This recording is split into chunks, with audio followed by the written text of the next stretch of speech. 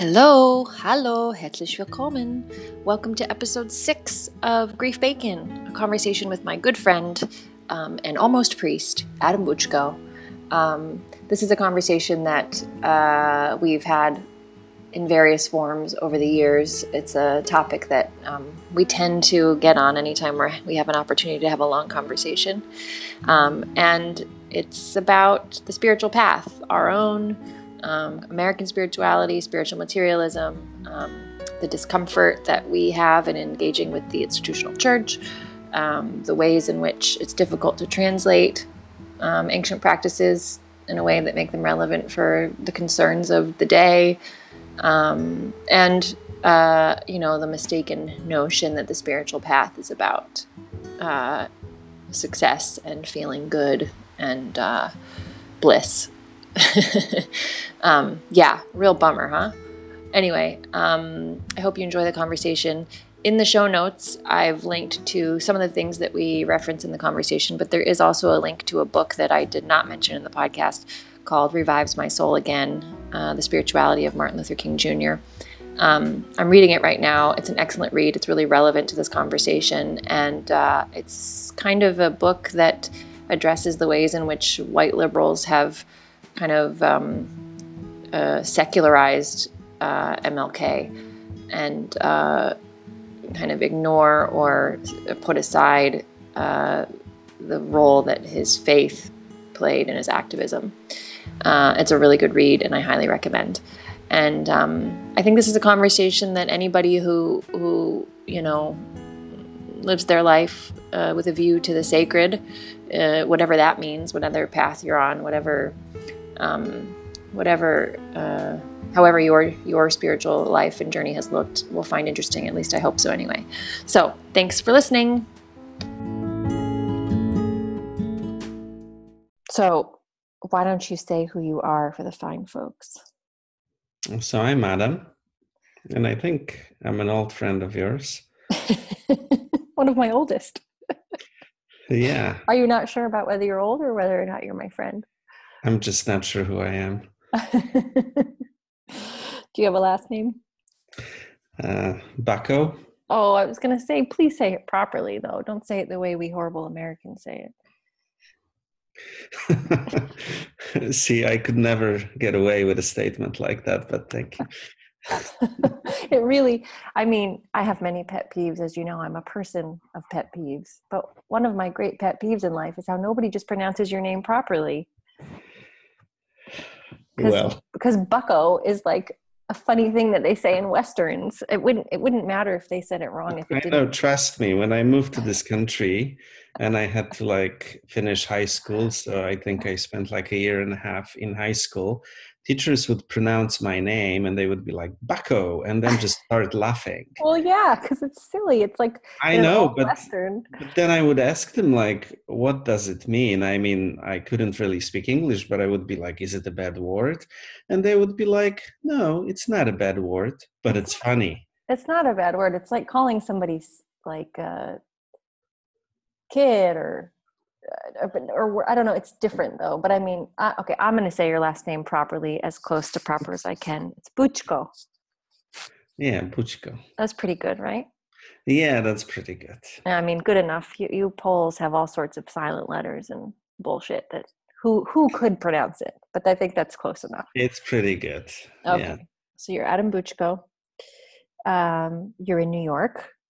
I am. Where you are indeed one of my oldest friends in the world. And I feel honored by that. And my nearest and dearest friends in the world as well. Not just, you are ancient in age as well, but you're also one of my longest friendships, and perhaps most notable about you at this point in your life is that you're about to be ordained a priest in a few weeks. Yeah, in a couple of weeks. So the first thing I think would be important before we launch into our conversation is for you to, you're going to be ordained an Episcopalian priest. So there's plenty of people who won't know. Episcopal priest. I said Episcopalian. What's wrong with that? I think it should be Episcopal. Yeah, but Episcopals are Episcopalians. That's right. We're But already having our first argument. This is yes, actually no, just very, Google it. What's the proper way of saying it? this is And good I bet insight. it's This is good insight into our relationship. Um, yeah. you correct me, I fight back. Um, Well, there are plenty of times when you correct me. yeah, but the difference is that I'm always sure that I'm right when I correct you. Thank you again for acknowledging that. No, what I'm saying is I don't correct you unless I'm positive that I'm right. Mm-hmm. That's no, this is just a standard difference between men and women is men will correct somebody without knowing if they're right or wrong, whereas a woman will make sure she's right before she goes through the process of beginning to correct someone. That's all I'm saying. Okay. But you are a newly graduated seminarian and you probably do know better than me. So you're about to be ordained an Episcopal priest. And I think you should just take a moment to explain what is an Episcopal? How is it not a Catholic? What is the difference between a Catholic priest and an Episcopal priest? Because most Protestants who are ordained do not call themselves priests. So just like, can you say what that is? Well, so, Episcopal priest, meaning ordained in the Episcopal Church, which is part of the worldwide Anglican Communion, which was kind of originated by the Church of England and the split that happened with the Roman Church.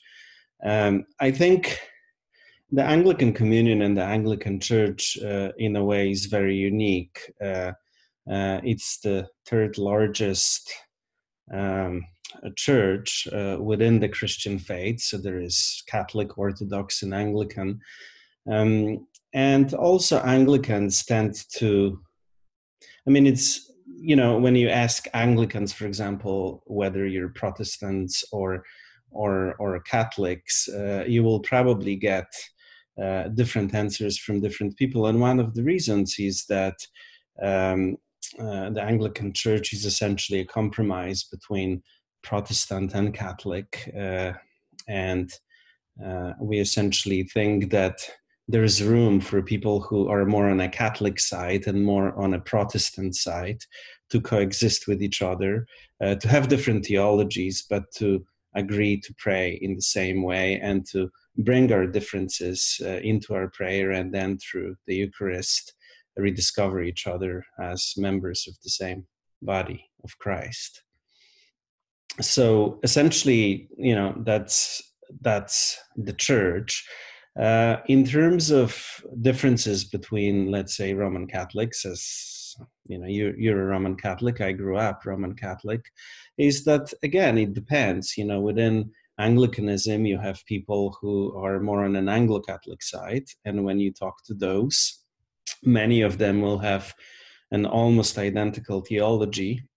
And then you can also find, especially in England, um, churches that will seem very evangelical that are part of the Anglican Communion.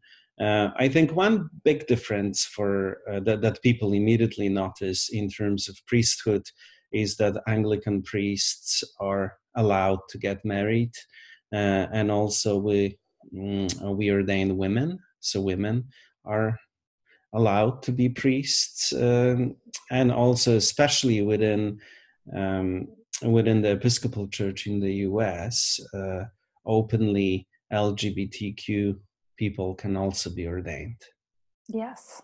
and we affirm same-sex marriage and celebrate it. Yeah. So those are some really huge key differences between the Episcopal and the Catholic Church. I think it's just important to name those because the experience of an Episcopal Mass is nearly identical to a Catholic Mass, unlike other Protestant. Like if you go to a service in a Lutheran church or a Methodist church, it doesn't feel anything like Mass, but actually Episcopals do celebrate Mass and very similar Yeah, ritual. and especially I think it's important to acknowledge that, especially during the papacy of John Paul II, my fellow Polish countryman, who now is considered a saint within the Roman Catholic Church. What was Pope John Paul's name before he was Pope John Paul? Karol Wojtyła. There, see, I was just trying to make you say the Yeah, impossible Polish name. yeah. Go ahead. But there were conversations, and apparently many people believe that the Church of England and the Roman Catholic Church were very close to actually making an agreement to essentially rejoin, so to speak. But then the Church of England decided that they will ordain women, and that was basically the end of that conversation. And I think that it's very important to acknowledge that. And so then later on, Pope Benedict offered an option to some of the more conservative Anglo-Catholic Anglicans that if they don't agree with women's ordination and etc., they can move over and become Roman Catholic priests. What's interesting about it, since you mentioned the liturgy, just recently I looked at the liturgy for those parishes who decided to move over into the Roman Catholic Church, some of those formerly Anglican parishes. And a lot of the Anglican liturgical tradition was essentially absorbed by them, and Rome approved it. So in many ways, even the little differences that we have, in the Mass between Anglican and Catholic, now some of those differences actually were absorbed into the Roman Church, into those parishes that continue their Anglican tradition but are, officially part of the Roman Catholic Church. Right. Okay. So people who know you, well, let me get back to this. So a few months ago, or whenever it was that you actually were ordained as a deacon, that was how many months ago now? It was in January. January. A few months ago. Okay, so a few months ago. So so for people who don't know you, you are a well-known figure in like the interspiritual world. You worked for a lot of years in that milieu before you decided to answer the call to priesthood. And, you've been a voice against oppression, against, oppression in all its forms. You worked for years with homeless LGBTQ youth, homeless, I already said homeless. And, like you're known as a very progressive and non-conforming, not anti-establishment, but certainly like establishment questioning person. You've written 2 books on the new monasticism. We've co-authored 2 books on the new monasticism. So like the people who've become familiar with your work over the last decade plus probably have a very specific image of you. And then I remember when you were ordained into the diaconate. Did I say that right? Yeah, into the diaconate. Like it was interesting seeing some of the comments, the people who don't know you, but who knew who you were, who've read your work, who are familiar with who you are, kind of like struggling to connect the dots. Yeah, like, wait a minute, how is this guy now becoming a priest? Like what? And, as someone who's one of your dear friends and who's really had the privilege of kind of witnessing this whole, witnessing basically the last, 13 plus years of your spiritual evolution. For me, it wasn't surprising at all. But I do have compassion for people who've only read your books or only know of you by reputation or who have seen you speak at a conference,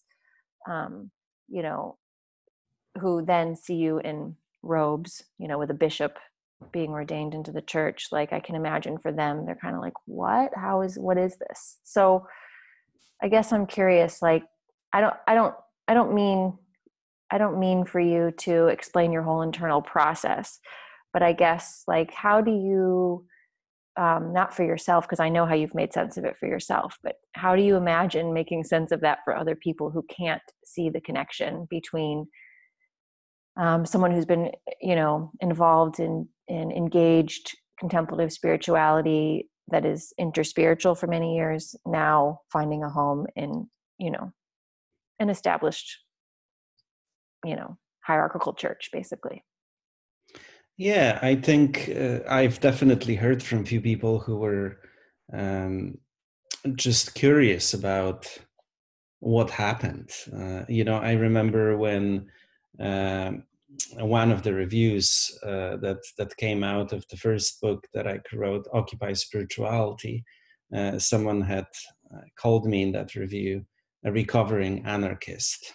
Mm-hmm. Um, and, I think that the way that, first of all, I think if you were to read what I've written and what I've said over the years, um, knowing that this is going to be the outcome, I don't know that you would be that surprised, because I've always talked about some of my heroes, which were essentially most of them were priests or people who were kind of actually deeply immersed in the church. For me personally, I felt that I was called to work outside of the church for many years. And one of the reasons for that was that I felt that I was called to serve homeless kids. And many of those homeless kids were essentially hurt by the church, primarily because many of them identified as LGBT. And I mean, over the years, I've met so many kids who ended up on the street because of their sexual orientation, where they're usually very devout Christian parents, kick them out, thinking that whatever they were doing with their lives, that was a sin, and that it's unacceptable to be gay, and that being gay is something that you decide, and etc. And of course, that's not true. And so I felt that, in my first phase of my life, I felt that it was important for me to stand outside of the church and to translate what I've received from my mentors, many of whom were actually Christian monastics and also priests, and to help those people who are searching for meaning outside of the church to encounter God, essentially, and then to translate some of those practices that I've received, and to help them stay connected to that experience of God, and to that presence that they have experienced in their lives. At some point, I think, as I worked in an interspiritual uh, kind of community, so to speak, I started realizing that something was missing in that work. That it's possible to empower people to to experience God and to offer them spiritual direction and practices that can kind of help them to stay connected to that. But a lot of that spirituality, as I've watched over the years, was also turning to be very individualistic. And some years ago, I myself had this experience of the Eucharist that happened in an Anglican context that really surprised me. Prior to that point, my spirituality was about contemplative practice, and even some of my Catholic and Anglican and monastic and mentors and priests never really encouraged me to worry too much about the kind of participating in the sacramental life of the church. I was just told, just keep on praying, keep on serving. This is your church. This is where you meet God, and it's true. But some years ago, what I felt kind of almost happened by accident. I was invited into this community and experienced the Eucharist in a completely new way. And from then on, I knew that had to be an essential part of my spirituality. And that old calling to priesthood just kind of reemerged, something that I feel like I've carried in my heart as this kind of little secret, so to speak, all my life, really, since I was a child. Um, and and so that's how I ended up in the church. And I think that um, you know a lot of my work still probably is going to be about supporting people who stand outside of the church, and that's and that's fine. But now I feel I can also be a bridge who can help people to uh, encounter the riches of the Christian tradition in a new way. I don't know if that answers your question. No, I think it does. I mean, I again, I mean, maybe it's a little bit difficult for me because, as I said, I've been right alongside you for much of this journey. So, Because it's sorry for cutting you, but like even when I was like on the road, and when the books came out, and I was traveling a lot, and I would speak in all kinds of places. I mean, Buddhist conferences, and even whenever I mean, I almost never identified publicly uh, as a Christian, because I was very conscious that, my role is to show up and to speak from the heart, from my experience of God, without necessarily even naming it, because for some people that might be a barrier. But almost always, I would be identified as a Christian. So I think that, I mean, my spirituality, coming from Poland, has always been rooted in that experience of of Christ, and church has always been, kind of in the background of that. But I think for people who just read, the materials, maybe sometimes it's difficult for them to understand that. Yeah, well, and I also think that there's a very specific way that people engage with topics of spirituality right now, and then also the way that they engage with teachers and writers, meaning that, um, you know, people often have a very powerful experience of reading something and it names something that they have really been struggling to name, right? And so there's this like immense sense of relief, like, oh my God, this person understands me, this person has named something that I haven't been able to quite put into these words. And then there's this sense of kinship and this sense of belonging that maybe they've really struggled to feel. And then I think it's very easy in our, like, just the way that the world works these days, to kind of project whatever you want then onto that person and their teachings. And people who are out to be successful or popular, or to be getting a lot of speaking engagements, or to sell books, they do want to be careful about what they say. That's never been you, but I'm just saying that, Yeah. there is just a very particular way that spiritual people, and I'm making air quotes that nobody can see, or like teachers, again, I'm making air quotes, like have to engage if they want to be relevant and listened to and successful in that. And again, like, you have never been jockeying for that. You've always actually had your work with the foundation, but you were writing books in the meantime, and, speaking a lot and really running yourself ragged, if I'm being honest, which I am. Yeah. But, people, I think, one of your great gifts is that you are so, like, when you're there, you're just like so present, and you also are so piercing. Like, you kind of get to the heart of what a person is expressing really quickly. And so I think, it'd probably be very easy, even for people who, saw you speak. So maybe they didn't only read your work, but they also saw you speak, to really feel like you understood something profound about them, and then kind of make assumptions about how much of their wounding around the church you also had, or, you know what I mean? Like, I think Yeah. it's very difficult.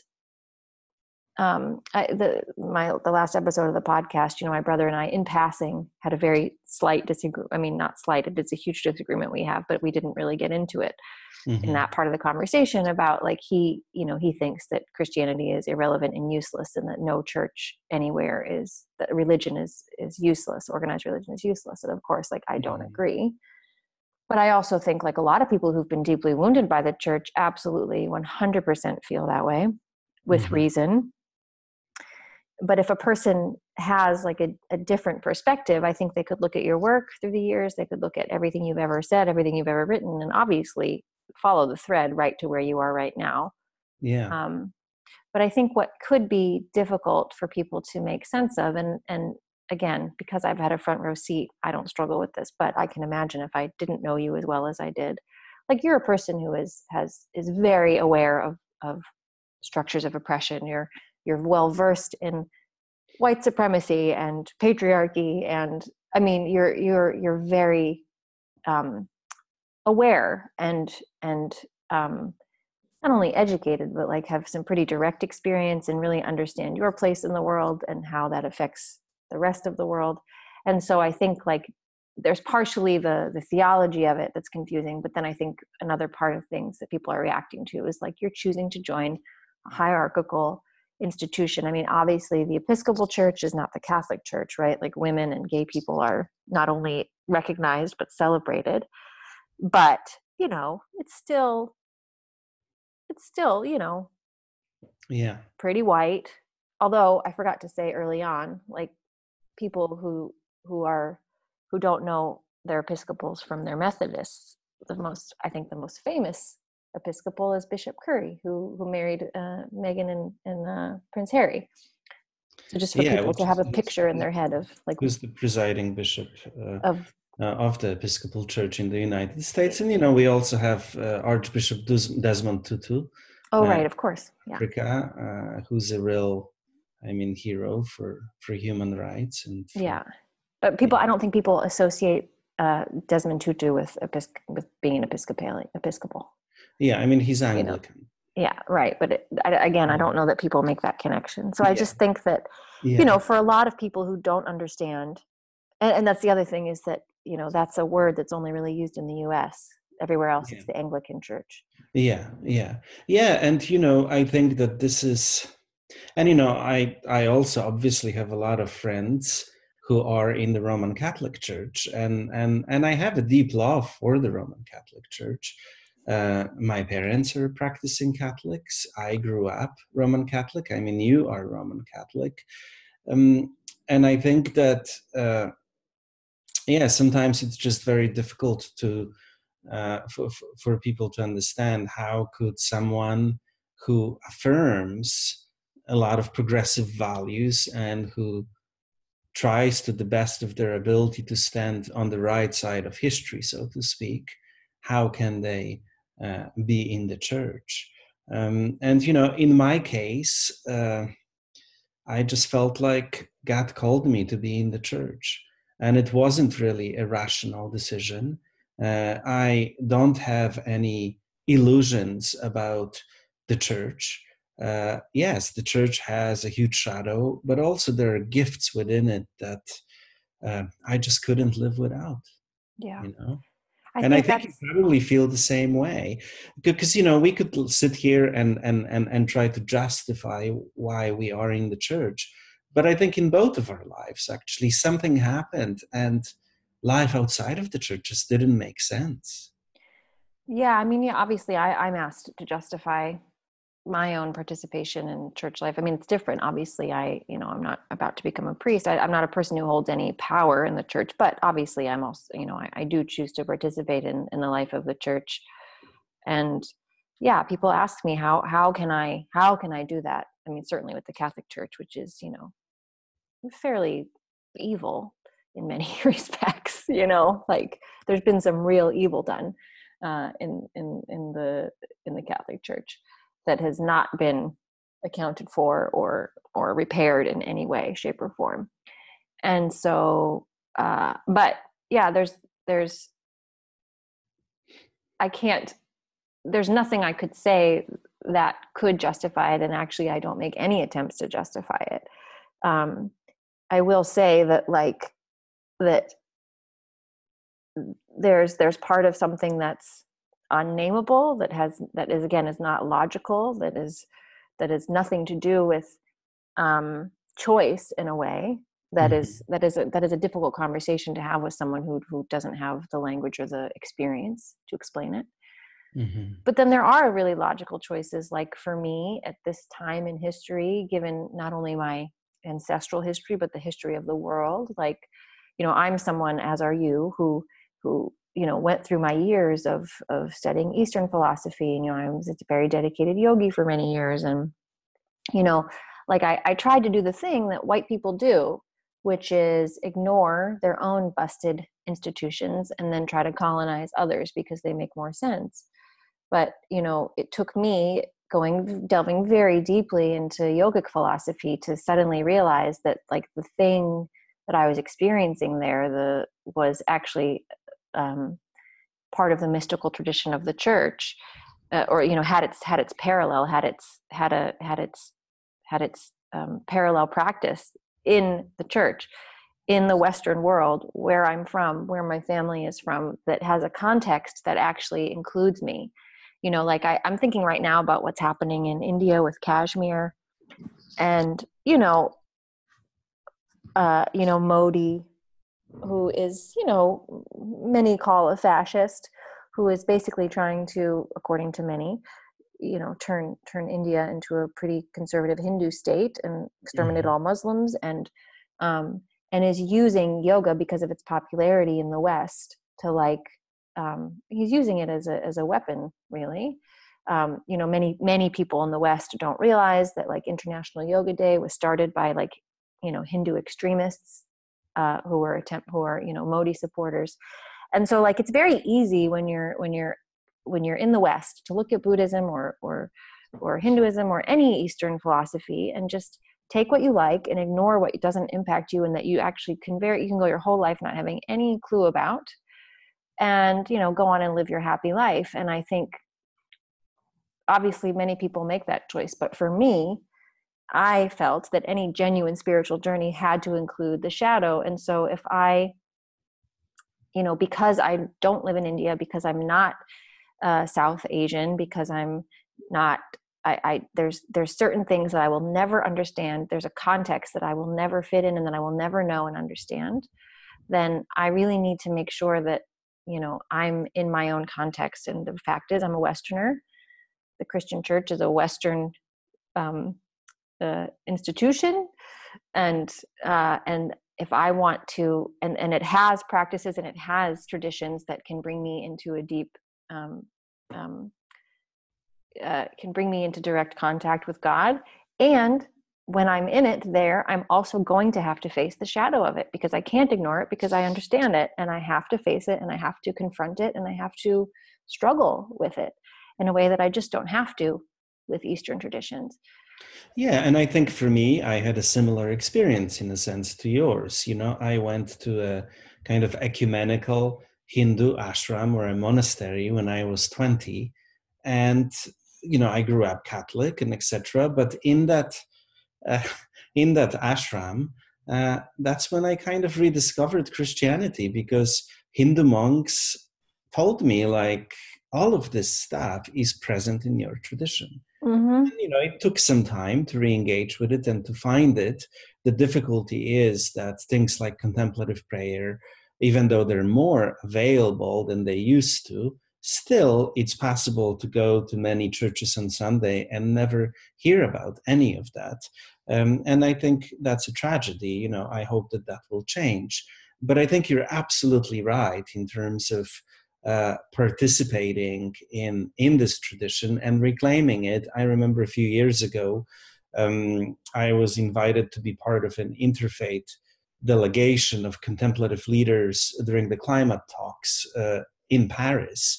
And I remember one day I spent a lot of time with one of my friends who's a Native American elder and teacher, and he was sharing with me what he sees in the West, how many people, especially in America, are adopting Native American practices. And he wasn't very happy about that, because he essentially said, look, my tradition can be very helpful, but people need to re-enter their traditions, their cultural contexts, because that will also enable them to fix, all the stuff that needs to be fixed. If they just leave it behind, it just stays there unchanged. And I think that was a very interesting point. Part of us being in the church is also hopefully, listening to God and asking for guidance, and also trying to fix all of those things that are present in our churches that violate God's love and justice, right? Yeah, well, and they have to be faced. And the reality is, I was at Mass this morning looking around, and I thought, there's a lot of people who are really old here. Not to say that old people don't think about these things, but I just mean there's a lot of old people here who've probably invested a lot of their time and energy into this church, who are just not going to have the capacity to peep under the rug, so to speak, and it's going to be too painful and too difficult for them. And if I'm someone who has the capacity to like face the hideousness as well as the beauty, to like to face how the church has perpetuated violence, and also allow the beauty where it exists, like that has to create a shift over time. And I don't think it's just, I really believe that. I mean, it's difficult to explain to people that I think one way that I use my privilege in the world is to insist that, an institution that I'm part of that has done a great deal of harm faces it, but also like, that is our job. I mean, I think this is an interesting conversation happening right now while like the Amazon is burning. I'm seeing more and more people talking about how like climate change and what's happening to the environment is directly related to white supremacy. And until we face white supremacy, until we face the ways that white people continue to just consume the world, and I'm saying white, but it's all, I mean, any colonial power, right? Like, just takes what they want without damn the consequences, like it's going to continue. So I think it's so easy right now for people who are privileged to, under the guise of like spirituality, to basically turn their back on their responsibility to like, unfortunately, like we've inherited a mess, and we are the ones who have the influence and the power to deconstruct it and to reconstruct it. But if we just walk away, if we just abandon these institutions, and some of them do need to be abandoned. Yeah, some of them do, absolutely. But if we abandon them completely, there are plenty of the old guard who will just keep them going until they die. And so I think like abandoning them, actually, the people have been saying the church was dying my whole life. People have been saying the church has been dying for the last 80 years, but guess what? The church is still going, and it is changing, it's struggling. But I mean, like, there is immense, it's like power has like force, like what's the rule? A thing in motion has force behind it because it's already in motion. You know what I mean? Like this can perpetuate itself for a very long time.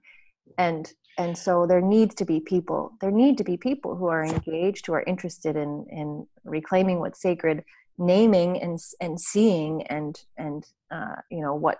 what's not sacred.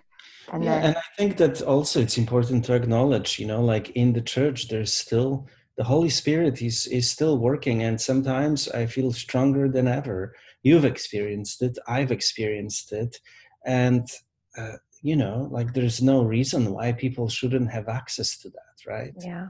I mean, it is difficult in a world where, I mean, I never identify as Christian. I would never use that word to describe myself because of the connotations that it has. Meaning I would only ever use that word if I were in a room where I knew people understood what I meant. But, like I would never say that casually. And I think with good reason. I mean, quote unquote Christians, certainly in America, are it's a terrifying group to be lumped into, but and there's a lot of I was going to say this earlier when you were kind of talking about your heroes and your mentors, and how you were saying that even among people that you knew who were mentors to you, who were in the church, there was never any pressure for you to be a part of the institutional church. And I think something that people don't understand, like you and I have, mutual acquaintances and or mentors or elders who are, religious, who are nuns or monks or priests. Mm-hmm. And we have had like the immense privilege of spending time with them, both in practice, but also just as people. Mm-hmm. And, there are a lot of people who will never have a conversation in their whole lives with a nun that like wasn't their teacher in a Catholic school or something, like I'm thinking about, Mother Tessa, like there's many people who will never understand that people who choose to live their lives in this way are not like quote unquote Jesus freaks. Like they're not people who have just turned a blind eye to the world. They're not people who don't struggle with all the regular things that humans struggle with. Like they're not people who are sitting in their habits, judging the world for not living their lives the way they do, or, who are obsessed with sin, or, like there's just. No, I mean, I just think of like, I recently had a conversation with Tessa, and we talked about different practices that people used to practice in their community. And, I heard it somewhere, I think during one of her talks or audio programs that she has, that like the question that she asks herself every night, which is kind of like the question for her daily examen, right? Mm-hmm. Which is like supposed to be your examination of conscience, is have I been wild enough today? Yes. Um, and I mean, I love that, because I think that's, have I been filled with God's love enough, right? Have I been filled with aliveness enough? Um, I mean, I think that you and I have seen that some of these people that we know are some of the most amazing, most alive, most radical human beings. That's the And thing. and for me, that's actually what is a kind of convincing thing about the church. When I look at people that I really deeply am inspired by throughout history, I think of Oscar Ramirez. I think of the Polish priests who were killed, during the Solidarity movement in Poland. I think of Mother Teresa's. I think of some of the contemporary people that we know. I think of Teresa of Avila. And it's like, I think of Martin Luther King. I mean, those are the people that deeply move me. So I want to hang out with them to hopefully pick some of that up from them. Yeah, and obviously those people, like the people that we know a lot, who are alive today, who are, as you say, some of the most alive, radical, open-minded, open-hearted, fully living. Like, think of all the superlatives that people use as hashtags on Instagram with their carefully Yeah. curated pictures about their spiritual life, and like these people are embodying that so fully that it lays bare just how empty it so often is when it's sold to you in some other context. Mm-hmm. Or I think about, or like there's obviously something that the institutional church, whichever it is, I mean, whatever faith it is providing, that is giving them a connection that's allowing them to live fully this really bold expression of God, however they name it, Yeah. And so I think that can't be denied, but it is very difficult to see and understand if you A, haven't experienced it yourself, or B, are kind of consuming quote unquote spirituality today. And it's so hard not to just be a consumer of spirituality, because we don't even realize when we're being marketed to, like you have to be Yeah, so. I mean, look, and this is like sometimes like I had the privilege of meeting quite a few people who like read some of my books and were moved by it, and it's always humbling experience to hear that an experience I wrote about, or an experience that I had a positive impact on someone's life. But I've also met people who like took some of those ideas and turned them into something that I would definitely have difficulties with, Yeah. approving of. And I think that's the thing. We are accustomed in our popular culture, we replace the idea of God with an idea of feeling good, being happy, uh, you know um, and we turn spiritual teachers and people who write books about spirituality into essentially celebrities. Mm-hmm. um, and so it's easy to kind of be in that world and uh, and I don't know, almost get lost in that world. Well, yeah, because it's a self-perpetuating machine that kind of eats people up and spits them out. And the problem is that once you have any success, once anybody listens to you, I mean, um, the moment someone says you have something really interesting to say, like you almost you have to have the awareness, you have to have people around you who are going to support you saying like, wait a second, is this true? Because Yeah. I mean, there's just this really interesting article in the latest issue of Vanity Fair. I think, well, it's either the August or the September issue. I'm not sure because they come here late to me. But and it's about this woman who people probably know, whose name I can't remember, who's like an Instagram influencer. She's an American, and she was like the co-founder of this company you wouldn't know because you don't have kids. It's called Baby Chino. And then she and her husband and their 5 perfect children, or maybe the other baby was born there, but they all moved to Byron Bay, Australia, which is like a surfer's paradise. And she lives there with a bunch of other people who are all like surfing moms who are living like the quote unquote slow life. And, all their kids are plastic free and don't watch screens, and all the pictures and they're like various shades of pastel. They're all wearing perfect linen. And it's this like hippy dippy quote unquote town.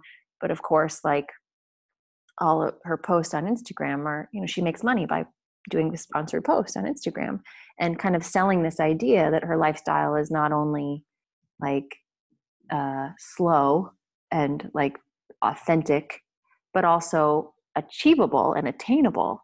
Mm-hmm. But the reality is that having 5 children who are all dressed in clothing that is, $100 or more a piece, and Yeah, that having must be pretty expensive, I yeah, would imagine. and surfing every day, and your husband only working 9 to 5, and I mean, like it turns out, of course, she's like inherited a ton of money, and her husband is paid very well, and she makes a ton of money on Instagram by selling a life that is just not, um, and who that she insists is 100% achievable. But of course, yeah, if you're white and inherited a lot of money, maybe, but this is not Yeah. achievable for most people. But it was this interesting profile that wasn't snarky, but it was just kind of acknowledging how this is a person who really believes that she is living an authentic life and simply sharing it with the world, and is kind of oblivious to how she's engaging with capitalism and consumerism and all of the oppression that goes along with that. And but she is really, if she does have that fear, it is deeply buried. And reading the article, of course, it's about like lifestyle bloggers, but because of the world you and I move in, all I could think was like, oh, you could make this, just insert any popular yoga teacher on Instagram here and you could have the exact same story, like Yeah. Yeah. there's this, and it's not just yoga. I mean, there's also, I think about even people who love like people who I would consider to be very authentic teachers, like Richard Rohr. Like there's a lot of the ways that people talk about him and his teachings on social media, or people who kind of feel inspired by him and then create these things that really seem more based on consuming ideas and doing what we always do in a capitalist society, which is, take something that seems like it's going to solve a problem, and then when it doesn't solve the problem we thought it was going to solve, discarding it and then looking for something else to solve the problem. And that has passed for quote unquote the spiritual journey for the last, I'll say, I mean, I think a good chunk, maybe since the 70s, right? Like that Yeah. somebody can do that. They can consume, discard, consume, discard, consume, discard, and that can be labeled a spiritual journey. Yeah. And I think that's the thing that makes choosing to be part of a tradition very difficult, because you won't get away with that for too long, Yeah. in a tradition. Like you'll have to face the noonday demons and the boredom and the frustration and the not getting anywhere, because you can't just discard. Well, I mean, you have to accept, first of all, that spirituality is not just like some kind of a self-improvement project. It's not really about feeling good. Spirituality, authentic spirituality, is about dying to self and re-emerging out of that as a transformed human being, and that it's work in progress, and it's not something you can achieve in like one weekend retreat in Bahamas or Costa Rica, right? Yeah. Such a bummer. Well, but I mean, It's Gosh, you're also such a kind of exciting. downer. It's also kind of exciting because Uh, that means that every single day we get to start anew, and that we have to learn how to be kind to each other because uh, like the stuff that is irritating me and you, most likely I have that same stuff. So in a sense, it's great. yeah. I mean, I think what's difficult is that the people don't know that like the core teaching of Christianity is that like you were made by love for the purpose of love by Yeah, love. Like that's not something. I mean, I'm quoting Saint Ignatius there, but that is the core teaching of Christianity, that you are completely loved, and your job is to love and to empty yourself of self, and to love until, and just to accept and to receive the love that is your birthright. But this is that's such an easy thing to say, but that's also, though, not at all what most people, if you asked what is the core teaching of Christianity, I mean, you would have a large swath of quote unquote Christians in the US anyway that it would say it's like believing in Jesus, your Lord and Savior, or the saving, what I mean? Like it would be, yeah, and I think the churches are not really doing a good job helping people to encounter that God of love, and helping them to essentially learn how to be open to that love, yeah. so that love can penetrate them and transfigure them into a new kind of being. Uh, Unfortunately, our churches, I think, maybe forgot how to do that. Yeah, I mean, it's something I wonder about is like that it's a chicken and an egg argument. Like, is part how much, the church and society are always influencing each other. And I think people want to believe that the church has had less influence on society than it has, but I don't think that's entirely true. But I also think like one of the reasons the church has allowed like pure evil into it is because it has allowed itself to be deeply influenced by culture in a way that obviously goes against um, the radical teachings of this person we call Jesus. Yeah, So like this, I think about how much of the emphasis on like sin and um, this obsession over being right, because that's also like pure patriarchy, So I yeah, think how much did the church allow itself to be influenced by patriarchy? But you also can't talk about patriarchy without talking about the way that the church, upheld and reinforced and propagated it either. So it's like this very interesting symbiotic relationship. And I think in a way, like in a culture that is very, I'm talking about American Christianity right now, which is really its own brand.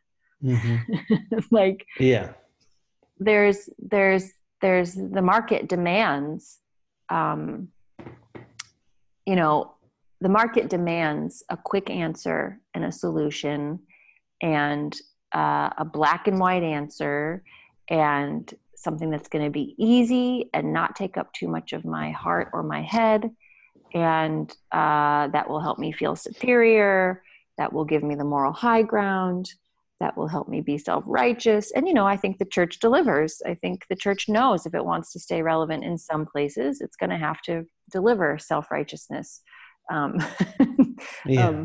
ease. And I don't think that churches are sitting there thinking like, let's give the people what they want. But I do think if you're not so hyper vigilant, you will accidentally fall into the trap of consumerism and capitalism in any Yeah, part of. but I think that also churches are very aware of declining numbers. And they're very aware that young people are not that interested in church anymore, and so I think that there's extra pressure to become relevant. Which and again, this is what Henry Nouwen, whom I think we both like, Mm-hmm. said that like the temptation to be relevant, like relevancy, that's like one of the sure things to kill your ministry.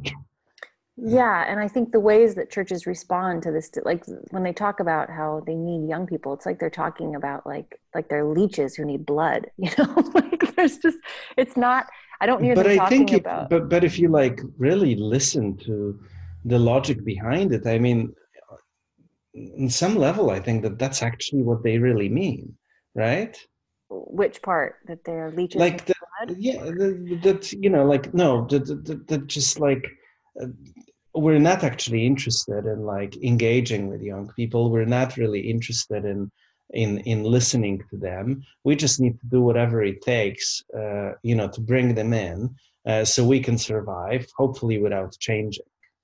Yeah, no, I agree. I think this is a generation, I think this is an issue with the older generation, period.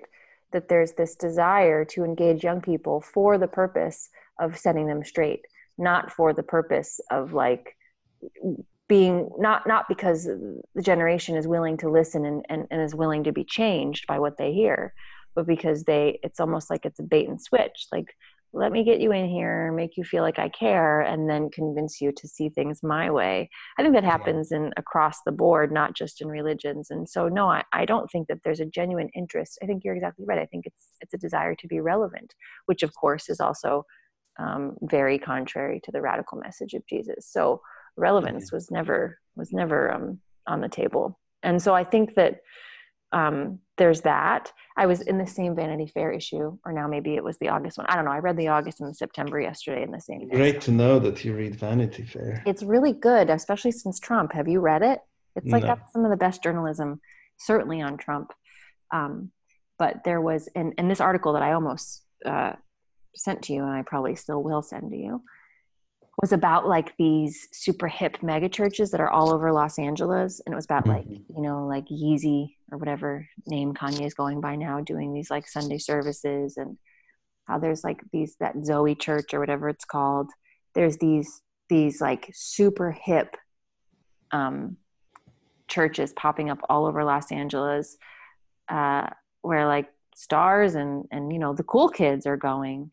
And the article, I think, was just kind of curious about what it is. The Mhm. writer is an avowed atheist who just like kind of wanted to figure out what are these people feeling.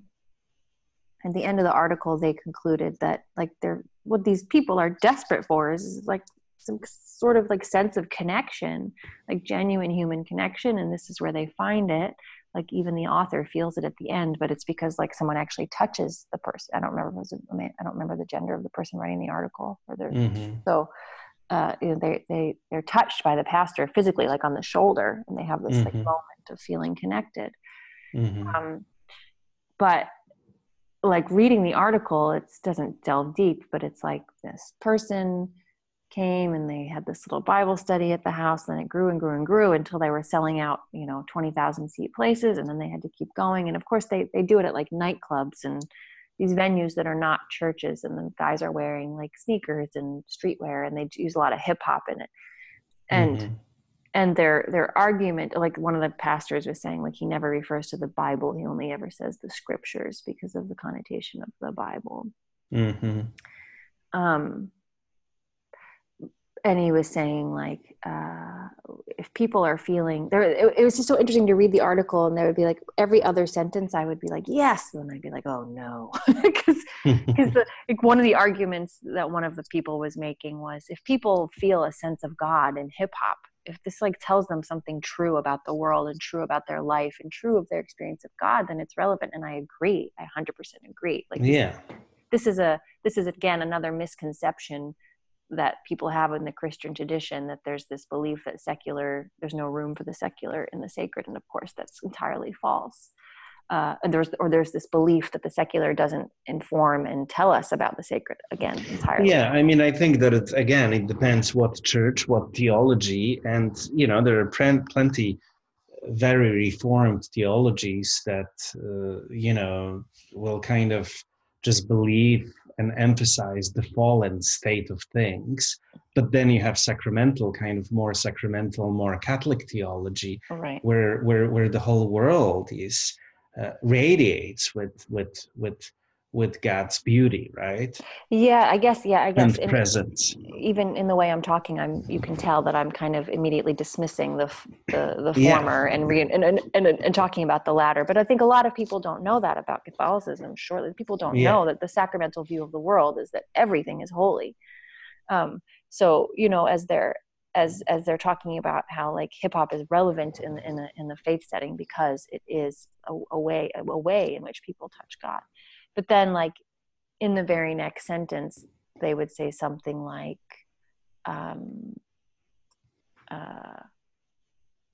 that there was that context, or like where it was happening and the way that it was happening, worship was irrelevant. I see. And, you know, I would argue with that, you know, like I would say, well, Yeah. no, it's not irrelevant. Meaning it's also not that it always has to look and be a specific way, but there are traditions that matter, and they matter for a reason. And like the reason, I don't know, I'm not going to say this right. Maybe you can use priest language to make it correct, but I think you'll know what I'm trying to say, because you always do. Like, what makes the profane sacred, what makes the secular sacred, what makes it possible to see everything as holy, is that there is a container of holiness, that when you have the container, you see how everything fits in. But when there's no container, it actually gets really hard to know what's what. Does that make sense? Yeah, and also, you know, like even with sacraments, and especially Eucharist, for a lot of people, you know, they experience God that way. You know, they encounter God really in a physical form, in that way, and that then enables them to see God when they go outside of the church into the streets. They start recognizing that same presence that they just tasted, right? Outside, present in people and the trees and in the poor and etc. Yeah, I think we should just specify, because there's going to be people who don't know what Eucharist is, that we're talking about communion. Yeah, Holy the Communion. Bread and blood. Yeah. Yeah. Yeah, there is, like, I think maybe what I'm getting to is, and reading this, it's helping me understand now what I felt really, what didn't sit well with me in this article, was there was this idea that people come to this place to have this sacred experience, which, you know, is also what I get out of Mass sometimes, Mm-hmm. not every time.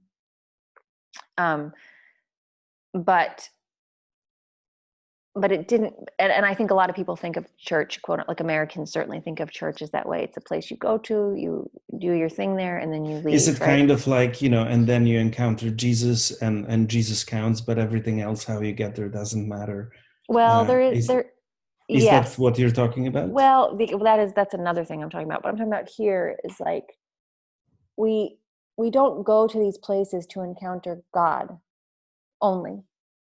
It's like you go there so that you encounter God, so that then, as you said, when you are out and about in the world, you recognize him or her or it. Yeah. You know, like it's a weekly reminder of what it is you're looking for in the world, who it, you know, what it is that you're, it's like I think about like a pattern.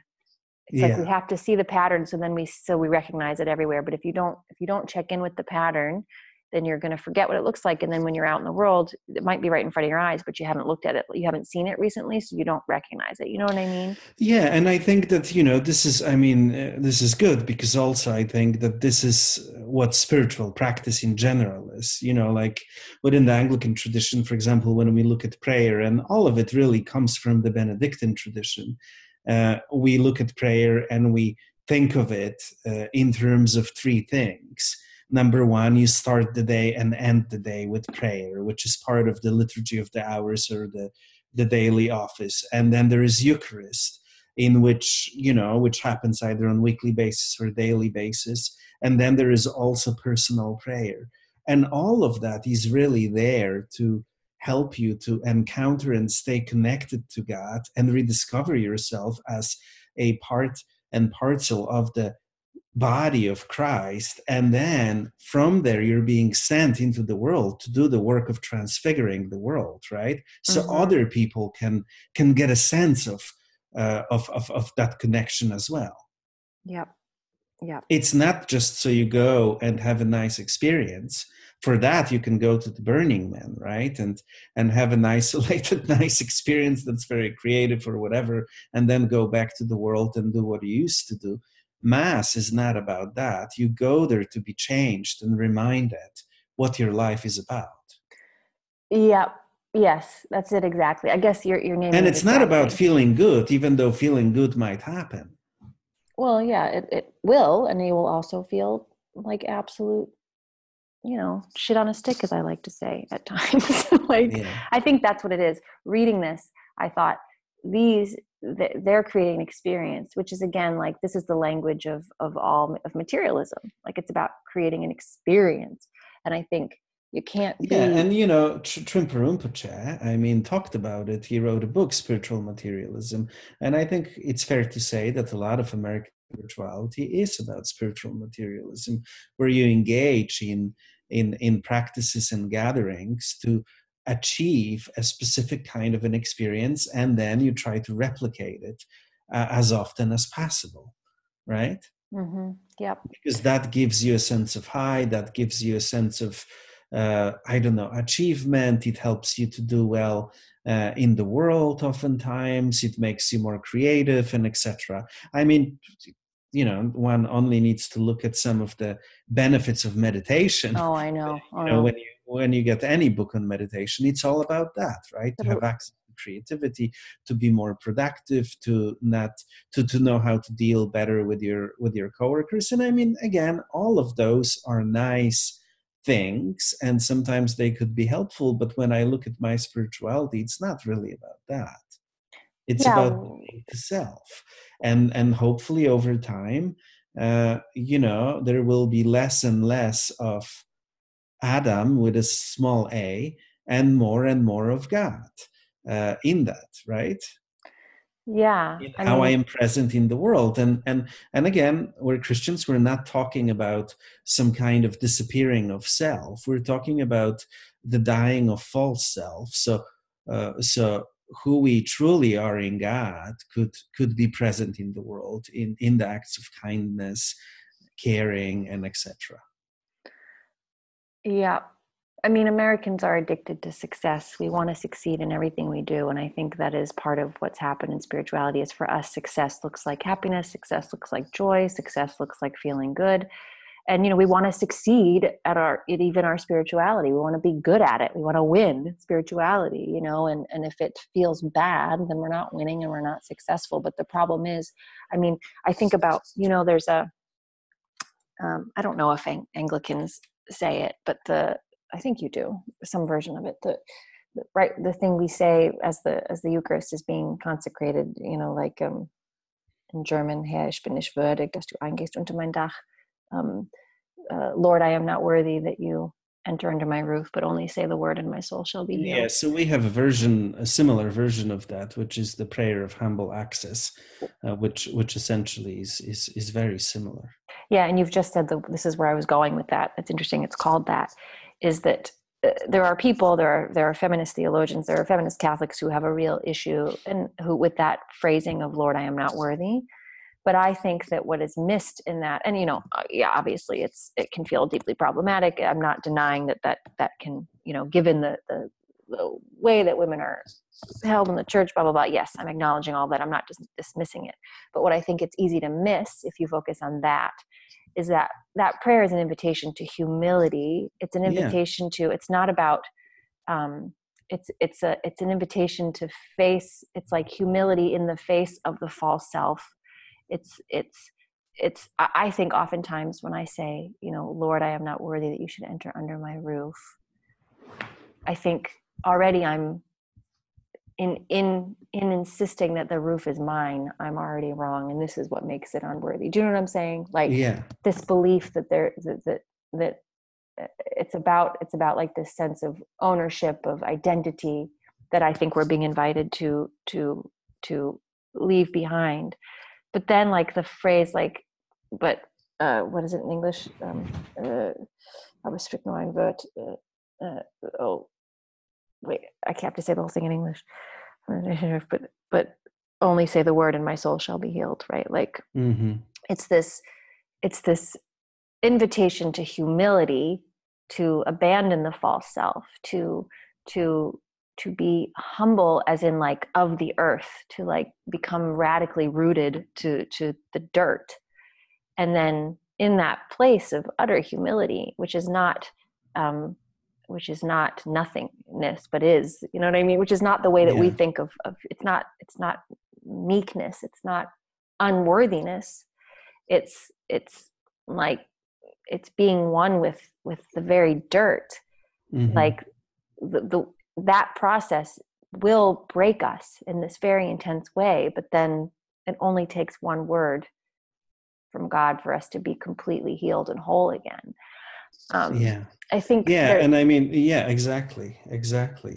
And And, the, go ahead, sorry. the conclusion of that prayer, I mean, it's slightly different, and it's quite old, but it ends with, so when we drink, when we eat, the, the the flesh and drink the blood of of of of of Jesus, that we may evermore dwell in Him and He in us.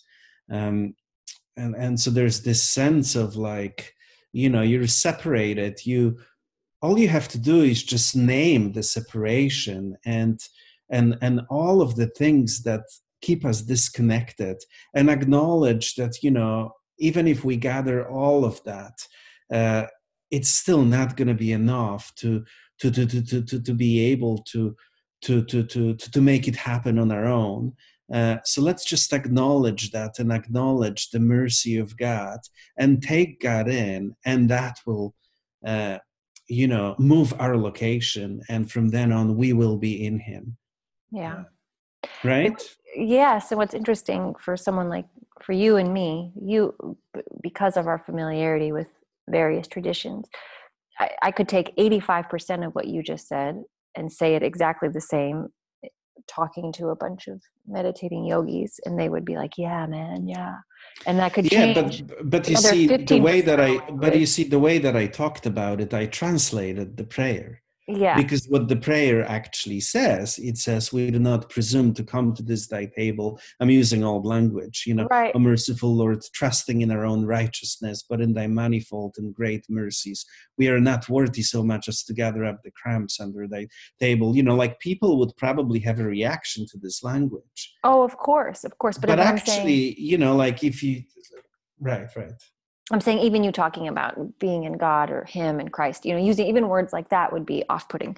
But what I'm saying Yeah. is, what you're saying is exactly what anybody who is truly studying, Kundalini or Sufism, or I mean any mystical tradition will use the exact same language for Yeah. for the path.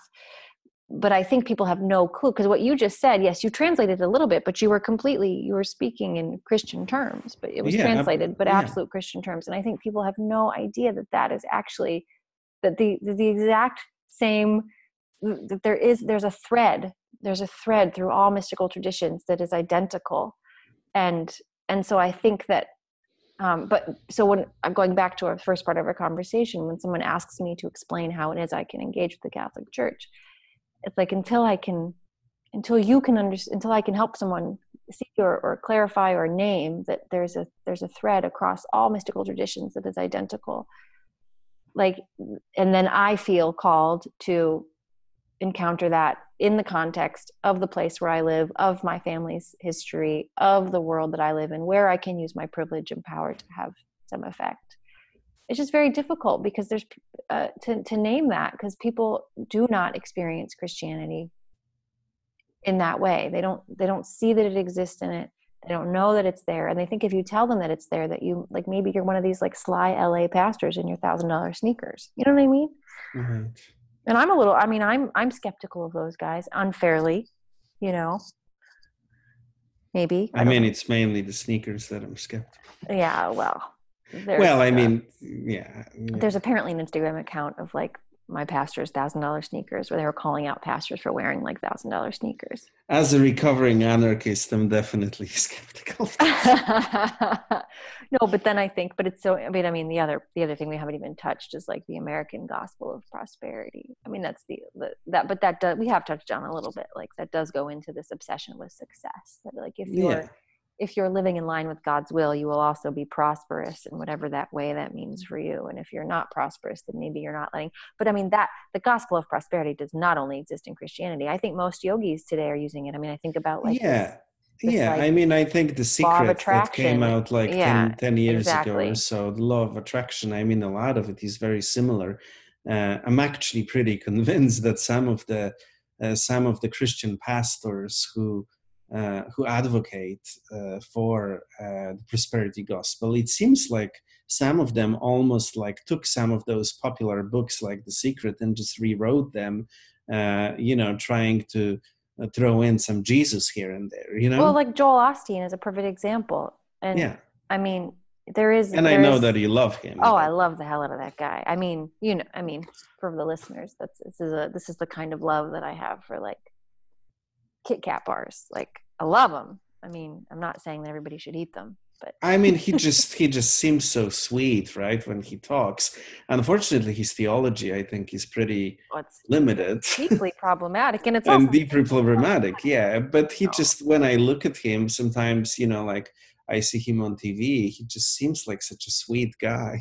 Well, he's a complicit white man, is what he is, and like I think he really believes. I mean, I think he really believes that he's doing a great service. I think he believes he's doing the Lord's work. He's very charismatic, and like he basically is just preaching the secret with Jesus thrown in, and the problem with, I mean, and the issue with even criticizing it is, of course, like there's a lot of the secret. There's a lot of what Joel Osteen preaches that is true. It's like there's something true in it, but then it's taken. It is used for the purpose of furthering privilege and power to those that already have it, and denying privilege and power to those that don't. It's a very convenient way to like deny all of the social gospel, basically. Like the social justice gospel. So I think, it's basically a way to have like Christianity without any of the Beatitudes, right? Yeah. Wasn't today's gospel about the first will be last and the last will be first? No. Well, I mean, the lectionaries sometimes. Some of the Sunday lectionary is sometimes slightly different in the Episcopal Church. Okay. Most of the Sundays it's the same, but occasionally it differs. Yeah. But my point being that like that's an easy thing to say, but that's diametrically opposed to American society to say that, like that just doesn't jibe. And if that's something that you truly believe, like you're going to you're going to come up against that, and that's not going to get 40,000 people packed into a former NFL stadium to listen to you every Sunday, So, and I think ultimately, I mean, Joel Osteen's deeply problematic, but I used to, when I had cable back in New York, oh man, I would watch him for hours. I just couldn't, I guess it was like I couldn't look away. I think he's probably like responsible for, at least partially, for your conversion to Catholicism. I don't know about that. I think he's probably very responsible for the way that I chose to consume Eastern spirituality to feel better. I mean, it was my own version of the prosperity gospel, living it out, Yeah, the Dalai Lama said this or that. The Dalai Lama said this or that. Exactly. Okay. I feel like I really wanted to talk to you about the difference between justice and mercy, but that might need to wait for another episode. Yeah, and I don't know that I have much to say about that, except that mercy is... No. We're talking about it. You have a lot to say about it, and I want to hear it. Okay. Why you got to pretend like you don't have something to say about it? You're always telling me that I don't understand mercy and I understand justice too well. Or Do I something say like that. that? Yeah, I mean, you have told me I don't understand mercy flat out. And that I don't think that I said that. I think what I said was that maybe it would be good to emphasize mercy a little bit more. And I probably even used some quotes from Pope Francis in it. Well, I mean, I think you're imagining that you were Father Adam already when we had this conversation, because that's probably how Uh, Father Adam would say it. I was talking to Adam Bucko at the time, okay. recovering anarchist, interspiritualist, and I think you said that I didn't know what mercy was. I don't think I said that. No, and I will say in your defense, like I think it was a valid and useful and helpful point. I mean, I really took it to heart, and you definitely did quote Pope Francis. But I don't think I said you don't understand mercy. That's I mean, you were kind of calling me out on being a feminist who was displaying a hypermasculine trait of obsession over justice in rather than allowing the lens of mercy to have a chance to look at the situation. some parts of that message sound right, but You're too afraid to agree with me. okay, whatever. I experienced it as a calling out, but not, I mean, the way that a good friend is allowed to call you out. It wasn't aggressive. I mean, I think it was really true. I've thought about it a lot. It's had a deep impact on me. I'm still I unpacking know it. that you have thought about it because we've had actually quite a few conversations about it. I mean, this conversation about justice versus mercy has been going on for a long time between us, maybe even longer than Pope Francis has been a pope, don't you think? Oh, it's been going on as long as we've known each other, probably not in such like clear Yeah, and not direct always ways. naming Uh, justice versus mercy. No, and it definitely pre Pope Francis, but I think what happened was when Pope Francis became Pope, then you had a lot more leverage and a lot more arsenal to throw my way. Yeah, because you became a Catholic, and all of a sudden, Yeah, I was able to say, you got to listen to the Pope. yeah, yeah. I mean, that doesn't work on me, but sure. Yeah. No, but I think in a way, are differing. In a way, let me see. Yeah, this will have to be, you'll have to come back and we'll have to talk about this, because I think it would also just be beneficial to have this conversation recorded for us to go back to in the future.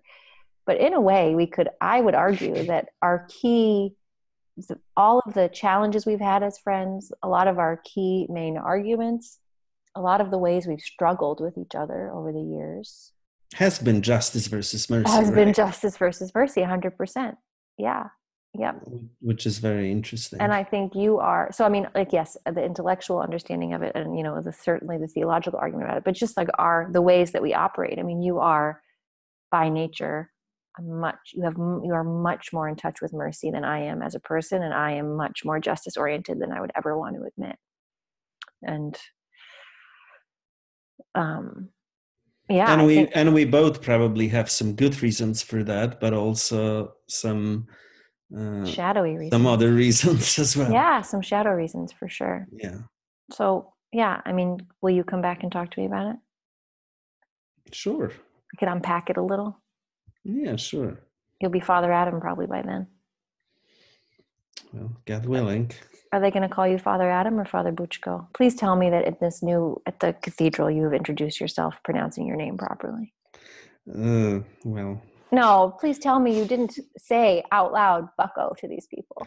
I think I did. Oh, Adam, you got to retrain them. You can't. The only people who try to call me the way that it's pronounced in Poland was at my seminary in Midwest, and that's actually when people call me with the right Polish pronunciation. It's almost kind of weird now because I've been in the States for so long that I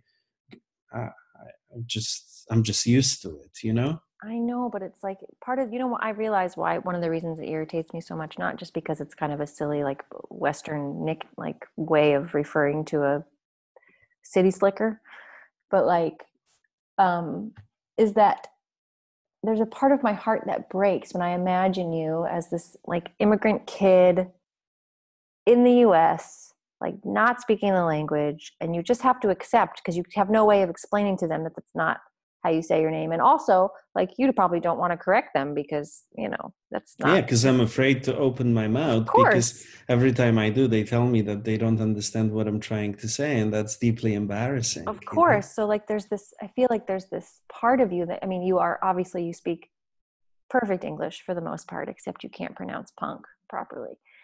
You Well, you are fully, I mean, you're an American now. You're a card carrying American now. Like, there's part of you though that still doesn't feel comfortable correcting people's pronunciation of your name, and it makes me feel so sad, because I just think about that little no, but scared also boy. my relationship with my name changed, like I've lived now more than half of my life in the States.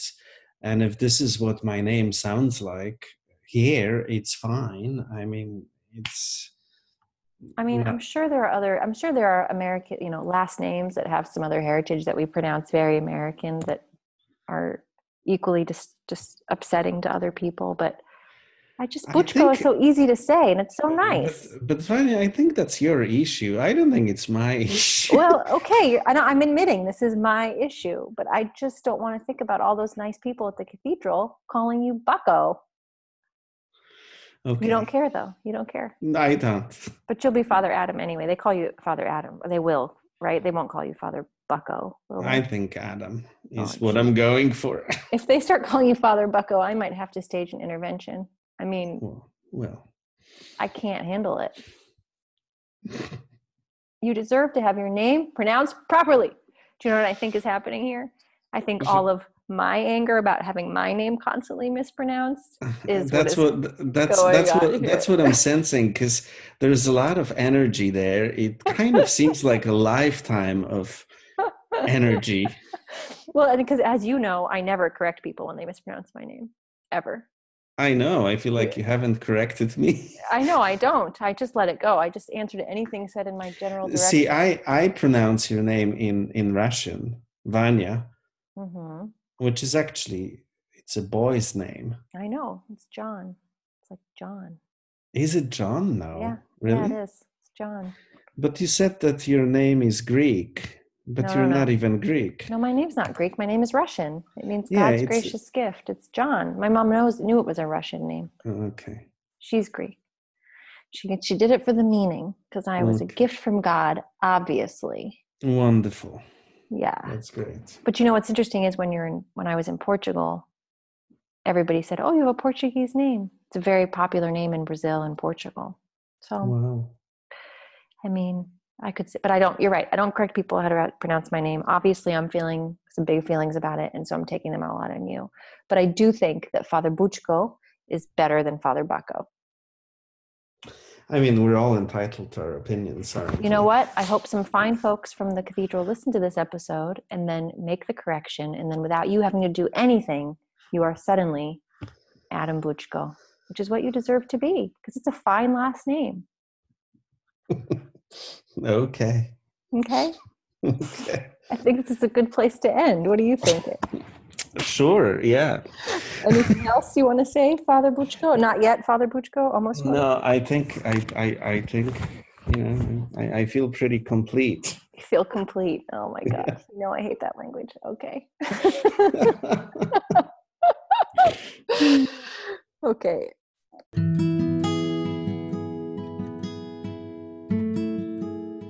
There you have it. Episode 6. I hope you enjoyed it. If so, share with your friends. Send it to someone you know. Like us on Instagram. Send me an email. Send me a voice memo. Let me know what you think. And talk to you soon. Bye.